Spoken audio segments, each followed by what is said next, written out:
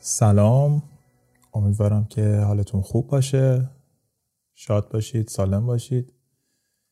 بعد از یه هفته 10 روزی فکر کنم دارم دوباره ضبط میکنم یه قسمت رو از رادیو چای. امیدوارم که چای گرم و خوشگواری در کنارتون داشته باشید تا یه چند دقیقه رو پیش هم باشیم. امروز 25 مهر 1402 هست. همچنان در برج فلکی میزان هستیم و ساعتم 10 دقیقه قبل از نیم شب.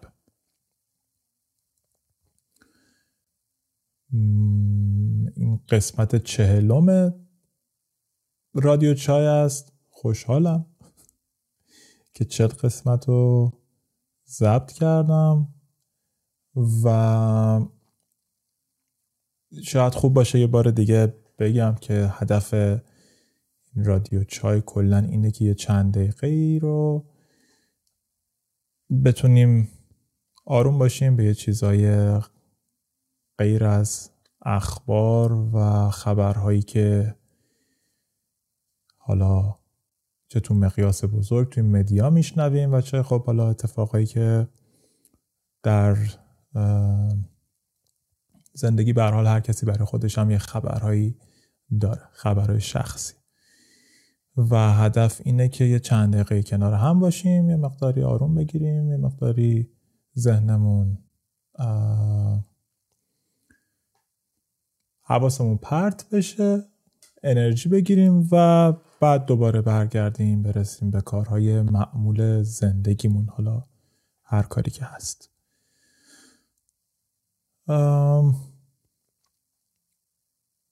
اینجا یه جمله داریم: عشق به تمام موجودات زنده شرافتمندانه ترین و با شکوه ترین ویژگی انسان است. از آقای چارلز داروین. و مثل همیشه اینو باید بگم که یه جمله رو وقتی میخونیم معلوم نیست که قبلش چیه، بعدش چیه، منظور نویسنده چیه و بعضی وقتا حالا میشه اون جمله رو همینطوری جدا هم که میشنویم بررسی بکنیم، بعضی وقتا نمیشه.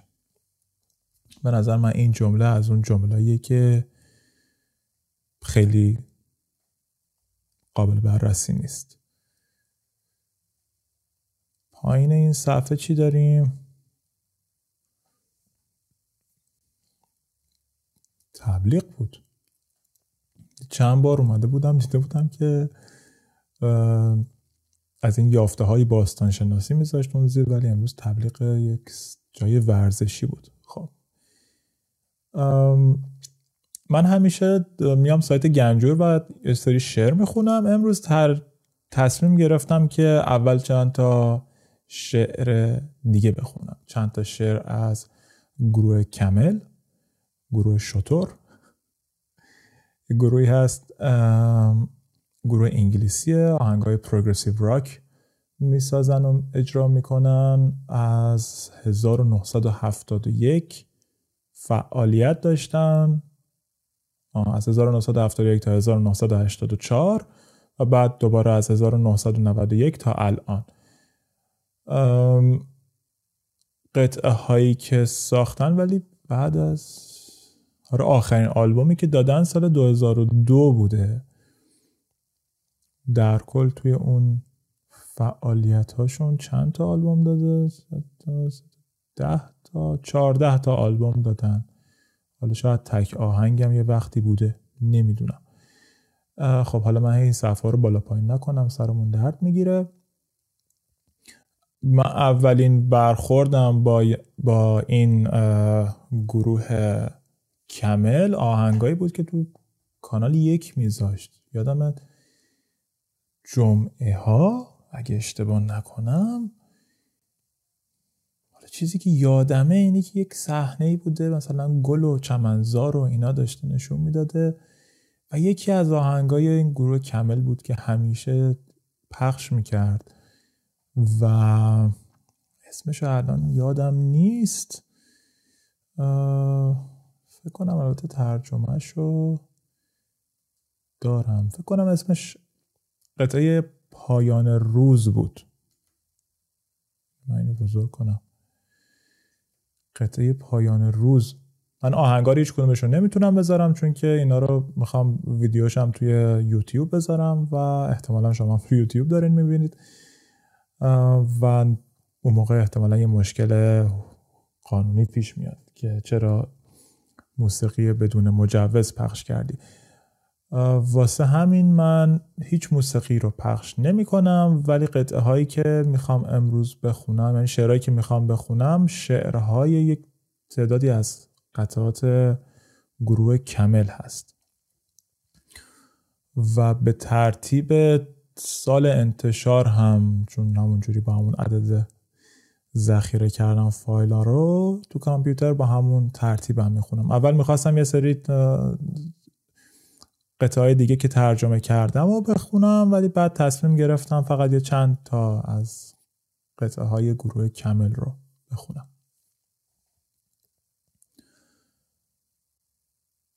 و خب به هر حال اون لطف و صفای شنیدن موسیقیشو هم نداره دیگه، من فقط شعرشو دارم براتون میخونم.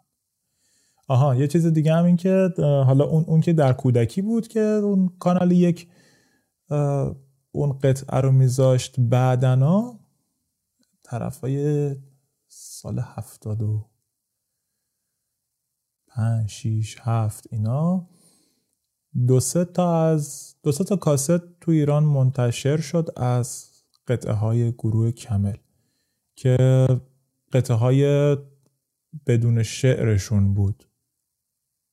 حالا هم قطعه های بدون شعر بود و هم یکی دو تاشو که بعداً فهمیدم شعر داره، اون نسخه های بدون شعرشو یه جوری منتشر کرده بودن، چه جوریشو نمیدونم، یه جوری. و بعدترها نمیدونم CD دیده بودم، DVD بود، یه کنسرتی دیده بودم اوه چقدر باحالن، یعنی از شعرهاشون هم خوشم اومد و بعدم دیگه قطعاتشون رو گوش گرفتم. خب بریم چند تا شعر ترجمه بخونیم امروز.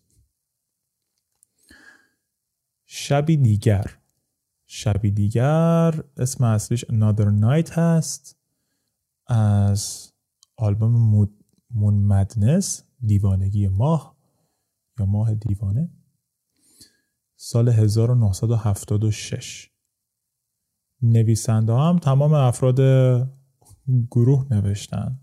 آقای اندرو لاتیمر خودش کسی بوده که گروه بنیانگذار گروه میشه گفت بوده، بنیانگذار درسته؟ آره، حالا حداقل با چند نفر دیگه، و گیتار و فلوت و نمیدونم چند تا ساز دیگه هم میزنه و خودش هم میخونه. بیشتر شعرهایی که خونده شده با صدای خود اندرو است و کالین باس فکر کنم، یکی دیگه یه خواننده دیگه هم داشتن که هم گیتار بیس میزنه و هم باهاشون میخونه. حالا توی اون دوره اول گروه باهاشون نبوده، ولی توی فکر کنم از 1991 به بعد به گروه میپیوند. خب این فکر کنم مال آلبوم اولشونه یا مال آلبوم دوم. آلبوم اول اسمش کمل بود. این حالا اصلا مهم نیست. بریم شعرها رو بخونیم. شبی دیگر. ابرهای تیره در برابر دیده هامان نمی توانند آسمان صبح را تا بیاورند. یک روز زودتر می آید و من در انتظار آن ماه نقره‌ایم. غروب دارد به تمامی محو می شود. من هم انگار محو می شوم.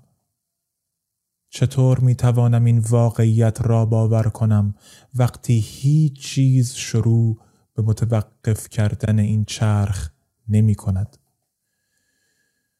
شاید اشتباه می کنم، اما حس می کنم مثلا شبی دیگر همه چیز درست خواهد شد.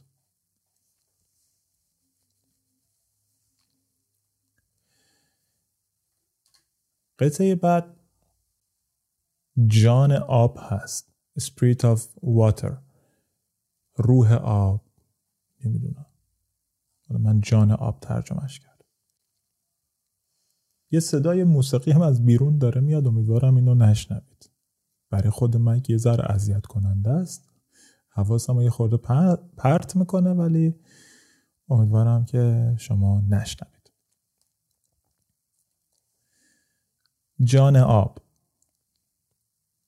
ببین نورهایی را که از آب بیرون می جهند، می آیند و می روند، پس و پیش می شوند،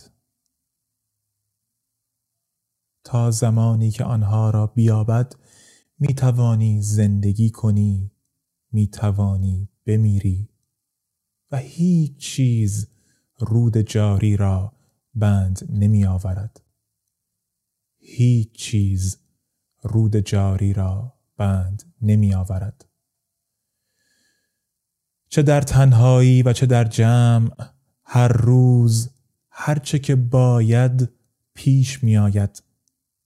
زمانی که همدیگر را بیابیم می توانیم زندگی کنیم، می توانیم بمیریم و هیچ چیز رود جاری را بند نمی آورد.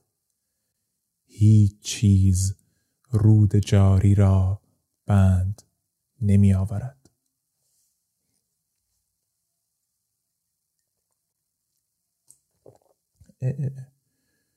آب ریختم رو میز.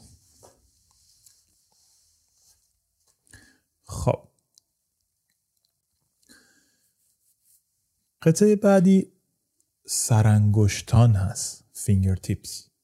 این مال 1984 هست از آلبوم Stationary Traveler. مسافر ساکن. اینا ترجمه هم خیلی قدیمیه. فکر کنم مثلا 10 سال پیش اینا حتی شاید قدیمی تر ترجمه کردم، ولی الان این دوتا قبلی بد نبود ترجمه. ببینیم بقیه چجوریه. در هنگامه خنده ها عشق میتواند کلید را بگرداند. آینده خود را به وضوح گسترانده است و آنچه رخ دادنی است رخ خواهد داد. به زودی هنگامه جدایی بی بازگشت فرا خواهد رسید.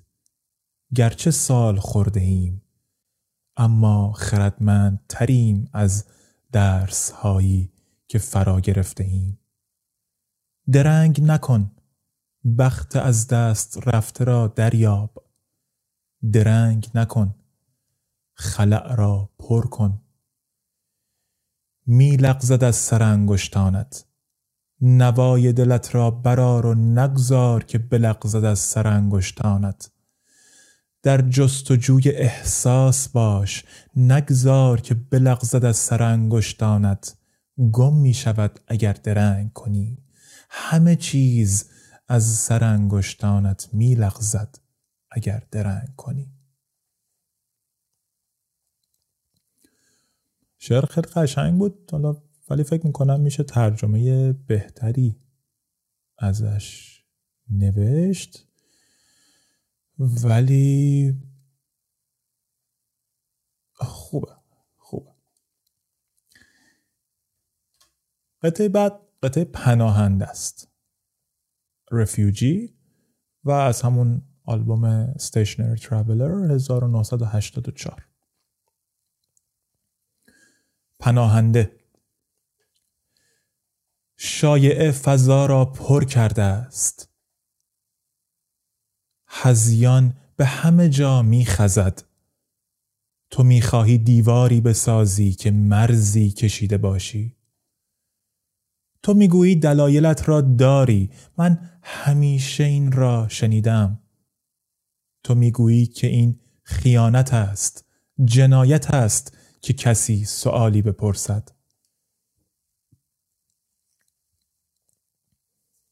نمیدانی که من همه اینها را پیشتر دیدم؟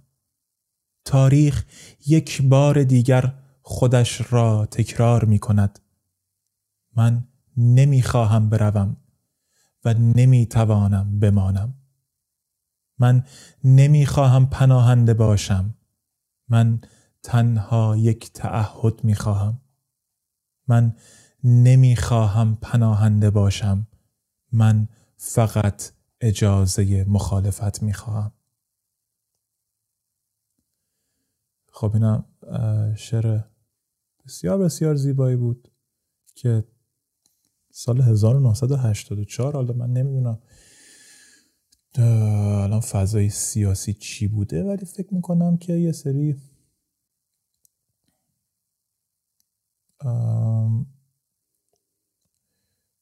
توی اروپای شرقی اون موقع خیلی تنش ها خیلی خیلی بالا بوده و احتمالا یک سری ها میخواستن از اروپای شرقی بیان بیرون و حدس میزنم که این شعر رو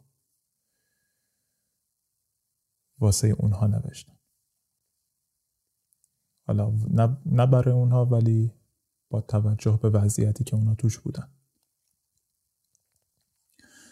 قطعه بعد از آلبوم Harbor of Tears هست، بندرگاه اشک، سال 1996 و اسم این قطعه End of the Day هست، پایان روز. خیلی موسیقی زیبایی داره و امیدوارم که اگه بگردید پیدا کنید بشنوید. خوبه این قطعه قشنگ. در جستن تکه های سال خورده دیروز، در لبه کودکیم میستم تا بجویم تمنای سایه هایی را که در انتهای روز میرقصیدند.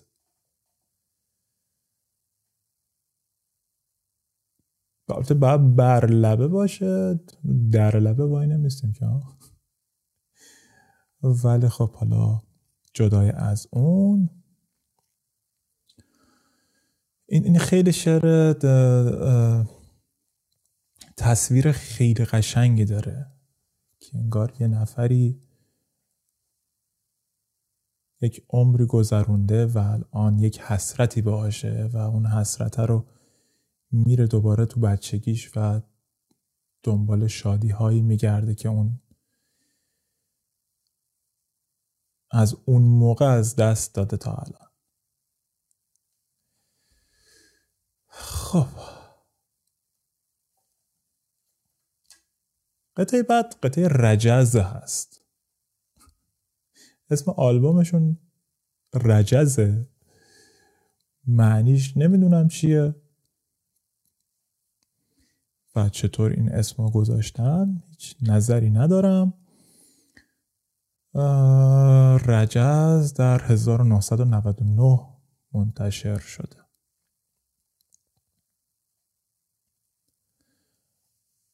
آنگاه که خورشید صحرا از آخرین نورهای افق گذشته است و تاریکی در جایگاهش می نشیند، ما صبر خواهیم کرد تا استراحتی کنیم، آوازهای عاشقانه بسراییم، افسانه های محزون.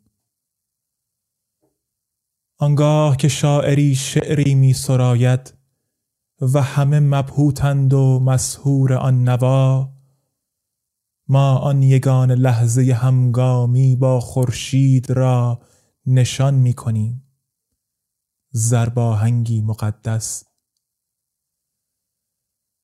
ارواح آسمان ستاره های شبند، آنها ما را به راهمان هدایتگرند تا آنکه روز دیگری را ببینیم.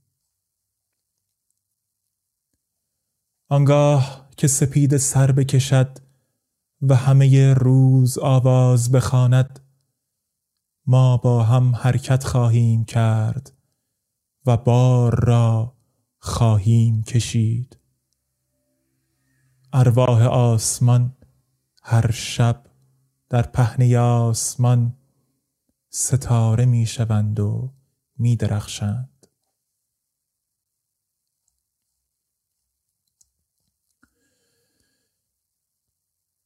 و آخرین شعری که انتخاب کردم باز همون از آلبوم رجز هست و به اسم The Final Encore. انکور که نه آنکور. Final Encore، آخرین اجرا.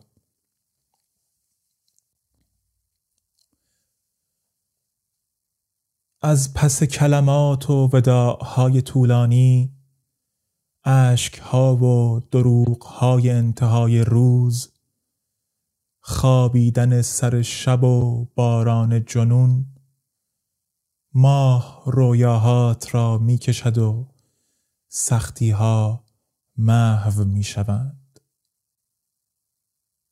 و اینک آخرین اجرا، وداع پایانی، خواب و خیال تمام شده، روح به پرواز می آید. خب اینم شعرهایی که میخواستم بخونم امروز. یه استراحت کوتاه بکنیم، برمیگردم.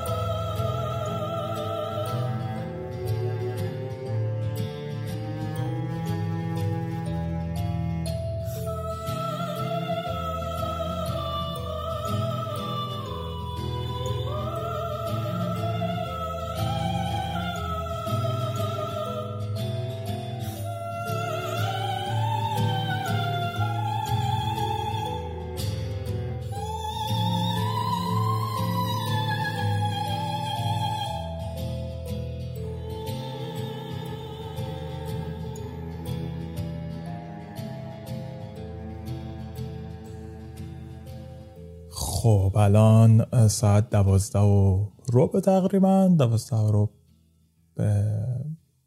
بعد نیمه شب. من این صفحه رو رفرش کردم، جمله عوض شد. یه جمله از یوهان ولفگانگ گوته داریم: سر پیری رادیکال بودن بالاترین حد دیوانگی است. گفتم براتون بخونم، هیچ نظری نمیخوام بدم. خب چی بگیم؟ یه چیز جالب چند روز پیش داشتم یه چیزی گوش میگرفتم، فکر کنم در مورد این بود که چقدر کار درستیه که مثلا از زمین بریم. الان خیلی کلا بحث خیلی عجیب غریبه. این الان این وسط نمیدونم وضعیت دنیا رو میدونیم چجوری، حالا این وسط یه دفعه بخوایم در مورد این حرف بزنیم که میخوایم سواری سفینه بشیم و از زمین بریم. ولی به هر حال یک سری از افراد کار تحقیقیشون یا حالا علاقه‌مندیشون یا حالا هر چیزی در این مورده که ببینن به هر حال یه موقعی زندگی کردن رو زمین خیلی راحت نخواهد بود، چون خورشید به آخره عمرش نزدیک میشه. احتمالاً هنوز چند میلیون سال وقته، چند میلیونشو نمیدونم، ولی به هر حال مطمئناً میتونن دانشمندان امر اینو حساب بکنن و حساب هم کردن. و خب حالا یه ایده اینه که خب یه سفینه درست بکنیم، سفینه همون کشتی، یه کشتی فضایی درست بکنیم، یه فضاپیما درست بکنیم، سوارش بشیم، بلندشیم بریم یه جای خوش آب و هوا.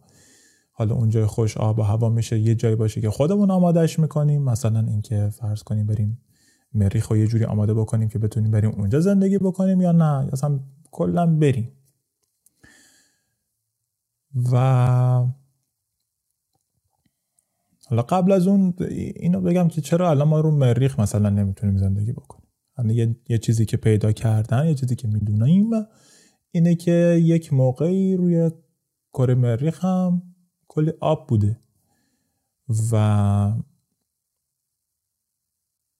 الان دیگه در سطح مریخ آبی وجود نداره، هرچند که در قطب‌ها اون زیرا میدونن آب یخ زده، نمیدونم همچین چیزی هست، یخ هست عملا. ولی یک از آثاری که میبینیم میدونیم رودخونه‌ای وجود داشته، آبشاری وجود داشته، برای خودش آب زیاد بوده و وقتی آب بوده به این معنی که خب پس یه جوی هم اطرافش بوده. ولی چرا الان اونجا آب نداریم؟ دلیلش اینه که کوچولوتره، تقریبا قطرش نمیدونم 1/3 نصف قطر زمینه، حالا هر چقدر. و چیزی که هست اینی که سیاره وقتی تشکیل میشه اون مرکزش یک مرکز گداخته و مذاب داریم و اطرافش یک لایه دیگه‌ای هست که اون حالا یک مقداری سفت‌تره و حرکت میکنه و این حرکت وضعیه، یعنی حرکت اون لایه سفت‌تر اطراف اون مرکز مذاب باعث میشه که یک میدان مغناطیسی بزرگی درست بشه. یا حداقل این یه تئوریه که تا الان دیدن، حالا حداقل در مورد زمین کار میکنه و در مورد جاهای دیگه هم احتمالاً دیدن کار میکنه یا نه، نمیدونم اسمش هم چی هست. و الان ما اینو داریم، اون قطب مغناطیسی زمین بر اساس اون تئوری که فعلا دانشمندای امر قبول دارن اینجوری داره درست میشه که یک لایه، همه اینا در مرکز زمین، اون مرکز زمین و حالا همش یه تیکه نیستی که یه قسمت مذاب داره یه قسمت جامد داره و اون حرکت اون قسمت جامد اطراف قسمت مذاب باعث اون درست کردن اون میدان مغناطیسی میشه. در مریخ به خاطر اینکه کوچیک‌تره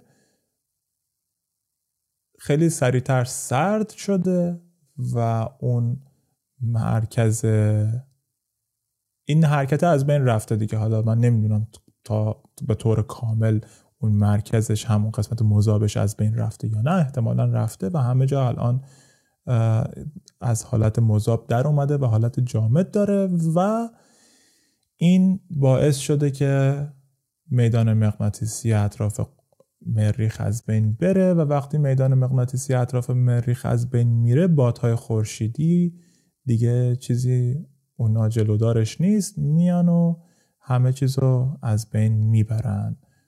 اتمسفر اطراف اون جو اطراف کره مریخ رو از بین بردن و بعد هم آبها رو بخار شدن و از بین رفتن و رفته پیکارش.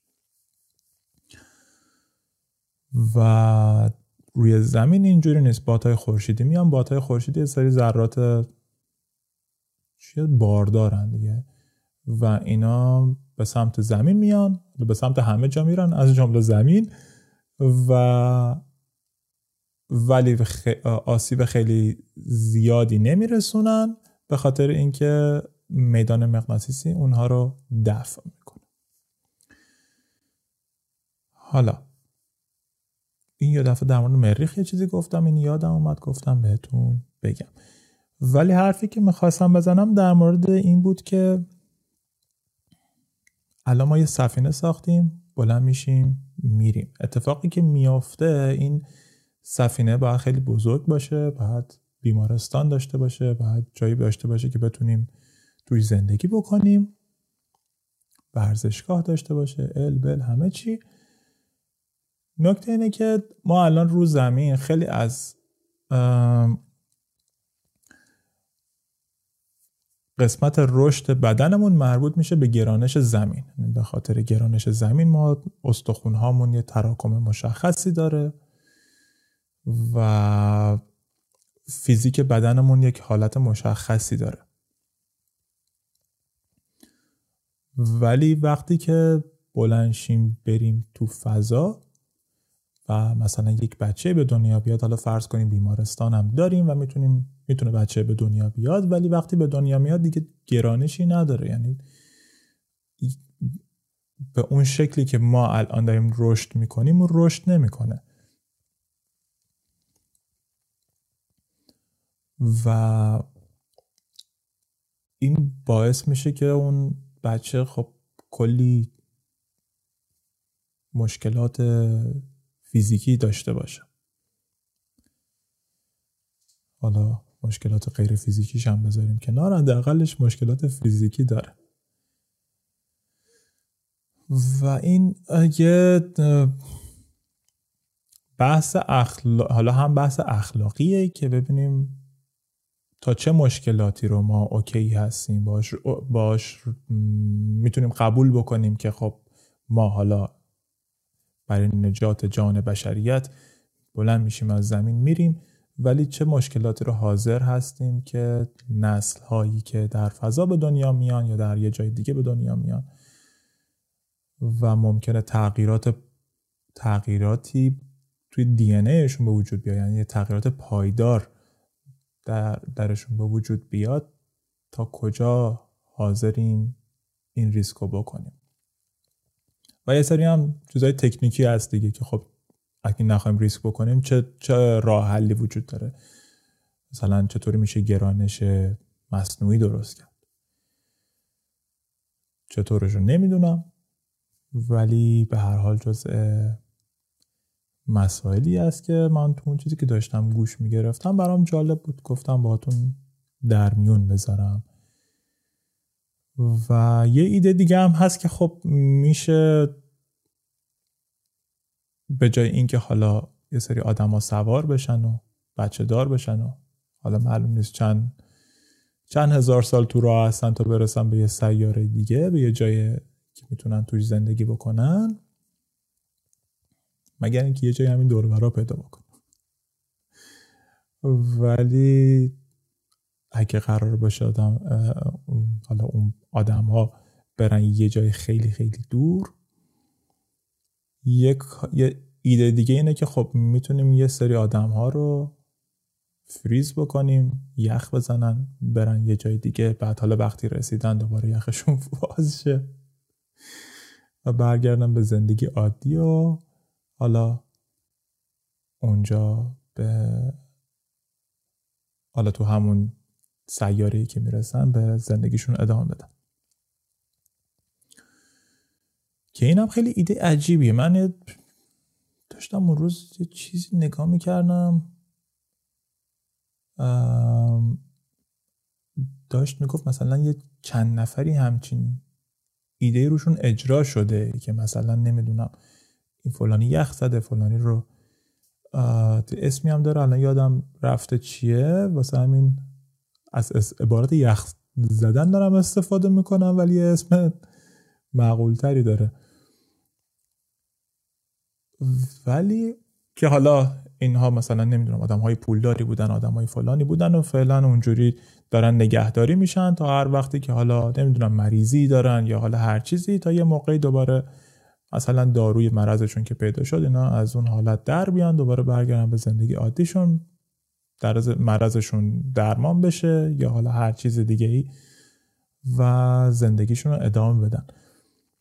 و خیلی برام عجیبه که مثلا نوشته بودن یه تعدادی همچین کاری رو کردن، به خاطر اینکه من که چیزم خیلی واقعا شکاکم نسبت به اینکه همچین کاری رو بتونن بکنن هنوز، چون که میدونم که هنوز در حال بررسیه، یعنی دارن بررسی میکنن که چطور میتونیم یک قطعه، دانشمندانی دارن هنوز روی این موضوع کار میکنن که چطور ما میتونیم مثلا یک بافت سلولی رو منجمد کنیم و بعد دوباره از انجماد درش بیاریم و اون بافته هنوز زنده باشه و سالم باشه. و دلیلش هم اینه که اون بافتی که قرار منجمد بشه پر از مایعه، یعنی خیلی مایع های زیادی وجود داره. حالا خون توش هست، اون خود خون کلی اجزای مختلف داره و بعد وقتی که یخ میزنه، وقتی که دماشو میارم پایین، اینا جهت رشد دارن و ساختار مثلا گلبول قرمز بعد مثلا حالا نمیدونم شاید گلبولا رو در میارن، شاید خونه خالی میکنن، یه چیز دیگه میذارن، ولی هرچی میذارن موقعی که اون بافت منجمد میشه ساختارش از نظر فیزیکی تغییر میکنه و الان دارن روی این تحقیق میکنن که چطوری میتونن این تغییر رو به حداقل برسونن، چون اون تغییر خودش باعث میشه که دیگه وقتی که از حالت انجماد خارج میشه دیگه به حالت اولش بر نگرده. دارن هم سعی میکنن که اون میزان تغییرات رو تا جایی که میشه کم بکنن، کنترل بکنن. کنترلش هم حالا اینی که مثلا یک نواخت بشه. مثلا شما اگه یک قطعه رو بخواید سرد بکنید از بیرون سرد میشه دیگه، از اونجایی که پوستش هست سرد میشه، اون وسطش هنوز ممکنه گرم باشه. بعد همون اختلاف دمای خودش باعث خیلی داستانای عجیب غریبی میشه و خلاصه برام عجیب بود که از اون ور یه سری دارن تو دانشگاه ها روی این موضوع تحقیق میکنن، از اون ور توی اون سایت های که همه چی رو نمیدونم خبر و اینا توش نوشتن که یک سری آدم ها این کار کردن. به نظرم یک جستجوی کوچولو بکنیم تو اینترنت و اینو پیدا بکنیم. یک لحظه صبر کنید.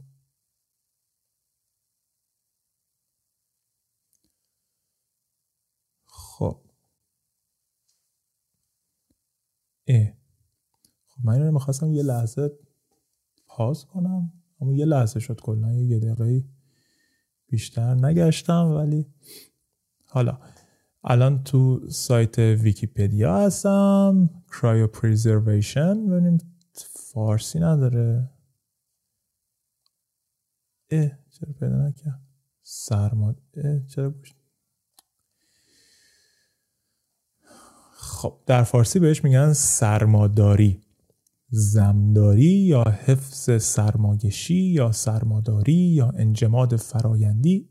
انجماد فرایندی است که طی آن یاخته ها یا بافت ها از طریق سرمایش زیر صفر نگهداری و حفاظت می شوند. دمایی به کار رفته بین منفی 80 تا منفی 196 درجه سانتیگراد هست. نقطه جوش نیتروژن مایع.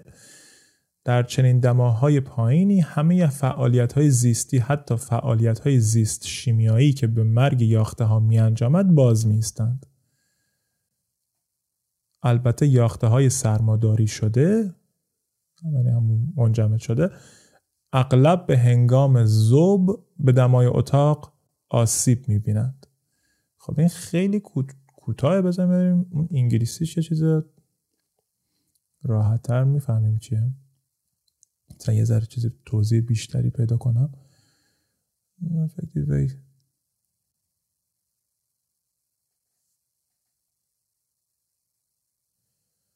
خب نوشته که راه مؤثریه برای این که بخوان نمونه‌های بیولوژیکی رو به یه جاهای به فواصل دور بفرستن، نگهداری بکنن برای یک مدت خیلی طولانی و اینکه یک بانک از اون نمونه‌های کاربرها تهیه بکنن.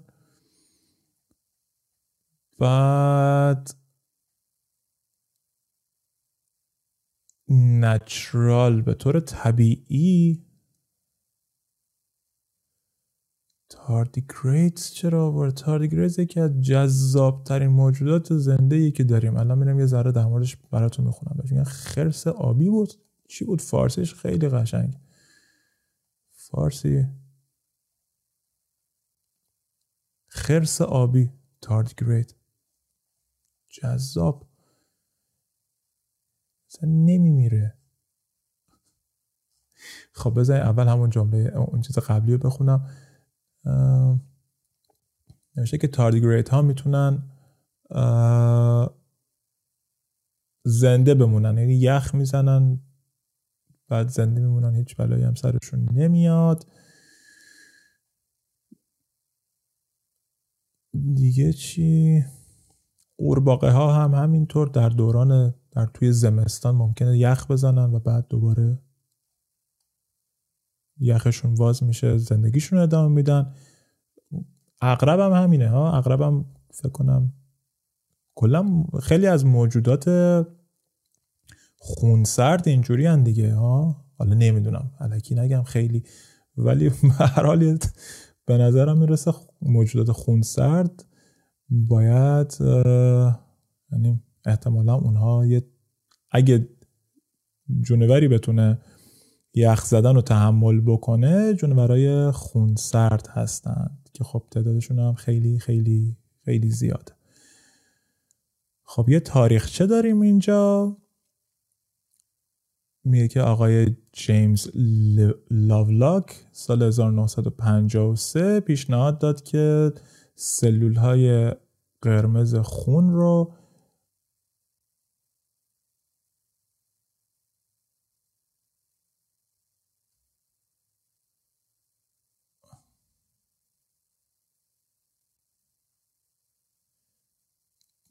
این اگه توی یخ زدن آسیب ببینه باعث افزایش غلظت خون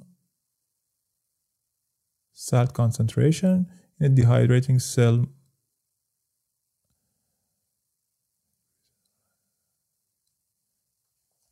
باعث چیزش میشه، باعث آسیب میشه و اون آسیبه باعث میشه که غلظت نمک توش بالا بره و آبشو از دست بده و آسیب ببینه. یعنی اون آسیب دیدگیش اینجوریه. بعدم یه سری تست انجام داده.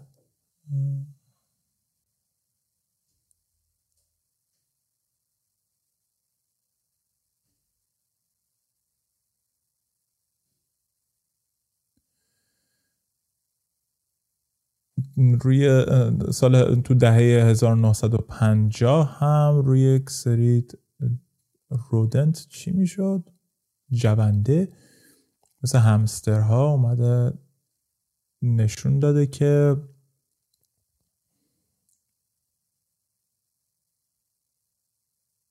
میتونن یخ بزنن، could be frozen،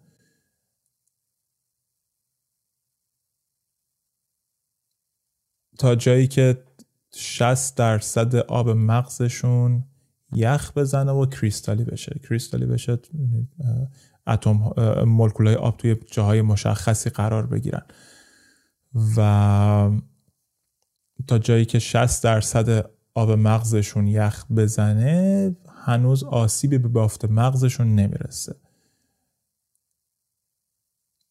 ولی بقیه اعضایشون رو دیدن که آسیب میبینن. خلاصه این از همون دهه 1950 شروع شده دیگه، بقیه رو ول کنیم. طولانی یه خورده. دما رو هم که فهمیدیم چقدره، ریسک هاش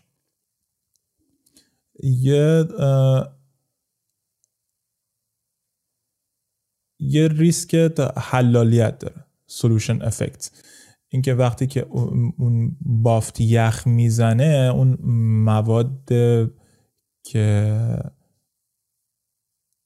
باید توی بافت ها باشن غلظتشون تغییر میکنه و باعث میشه که خیلی اون تغییر غلظت مثل تو هم مثاله که نمک حالا زیاد میشد، کلا این غلظت مواد که تغییر میکنه میتونه خیلی مخرب باشه. دیگه درست شدن یخ بین سلول ها هست. حالا مایعات توی سلول ها هستن و وقتی که یخ میزنن اون آب ها میتونن از سلول خارج بشن و باعث درست شدن یخ بین سلول ها بشن و همین میتونه دیواره سلول رو از بین ببره. دیگه یکی دیگهش اینه که خب خود اون سلول آب از دست داده و اون کم آبیه به طور مستقیم باعث آسیب بهش میشه و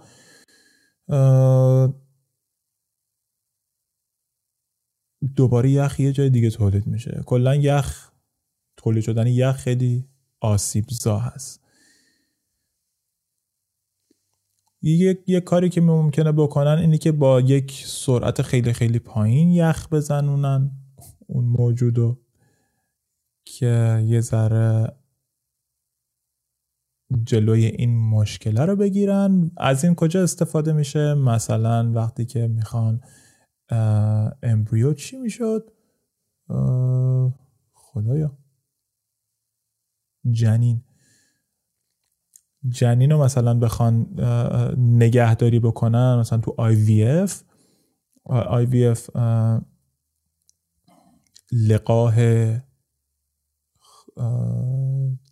لقاح تو چی میشه بیرون از بدن انجام میشه و این کار خیلی چیز پزشکیه که خب خیلی اتفاق میفته و برای کسایی که به طور طبیعی باروری ندارن، نمیتونن بارور بشن، این یکی از روش هایی که حالا به هر دلیلی این یکی از روش هایی که خیلی استفاده میشه و از 1970 هم اینجا نوشته که پیشنهاد شده و دارن کار میکنن روش و توی اون سلول های جنینی درست میشن تعداد خیلی کم، یعنی بعد از اینکه فقط یه چندین بار تکثیر میشن، فکر میکنم تا 8 تا 10 تا همچین چیزی سلول میرسن، اونو میبرن و با یک سرعت خیلی خیلی پایینی منجمد میکنن و این انجماد کنترل شده بعدن هم میتونن به طور کنترل شده، یعنی با اون انجماد کنترل شده میتونن جلوی اون اتفاقا رو بگیرن که حالا آب خارج نشه، نمیدونم یخ نزنه، احتمالاً یک سری مواد دیگه هم استفاده میکنن تا کمک بشه به این که ساختارش رو این سلول ساختارشون رو از دست ندن، از بین نرن. و حالا یه سری چیزهای دیگه هم نوشته که حالا چه جور سلول هایی رو میشه منجمد کرد و تو هیچ کدومش در مورد اینکه یک آدم رو میتونیم منجمد بکنیم در این مورد حرفی نزده و بعد یه دفعه میرین توی سایت خبری میخونین که فلانی منجمد شد.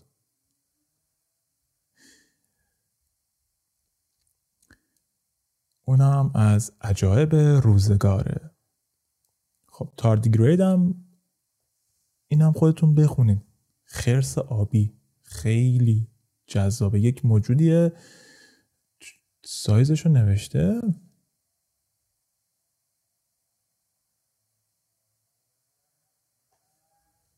میلیمتر، نیم میلیمتر معمولا طولشون و خیلی هم موجودات قدیمی هستن.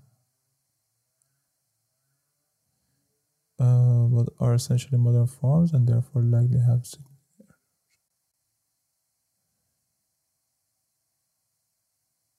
the earliest known که بین 145 تا 66 میلیون سال پیش اینا به وجود اومدن و حالا اون اجدادشون خب خیلی قدیمی ترن، 500 میلیون سال قبل. و حالا این موجود جذاب، این حالا اگه برید صفحه ویکی‌پدیا رو ببینید خب خیلی توضیحات زیادی نوشته.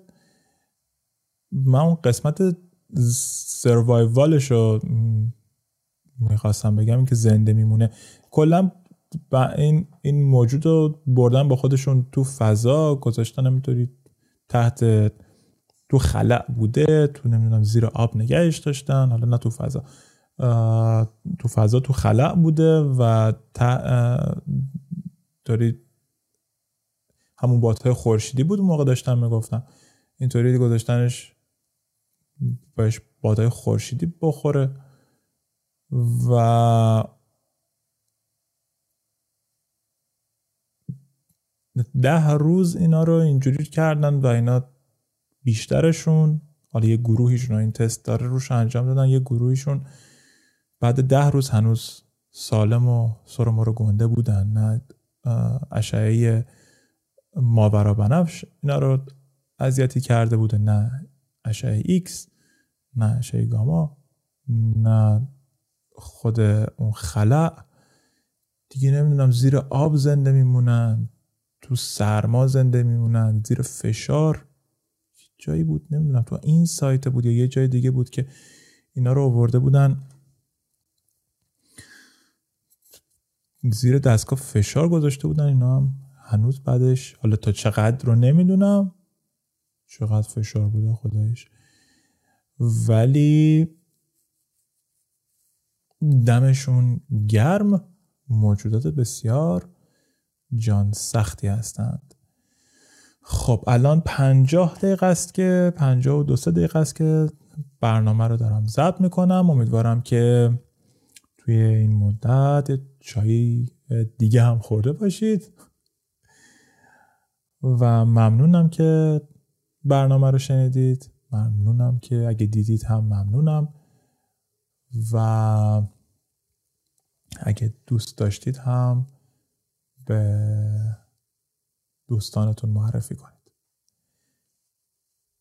امیدوارم که شاد باشید و زندگی رو با قدرت ادامه بدیم. سهیل بودم.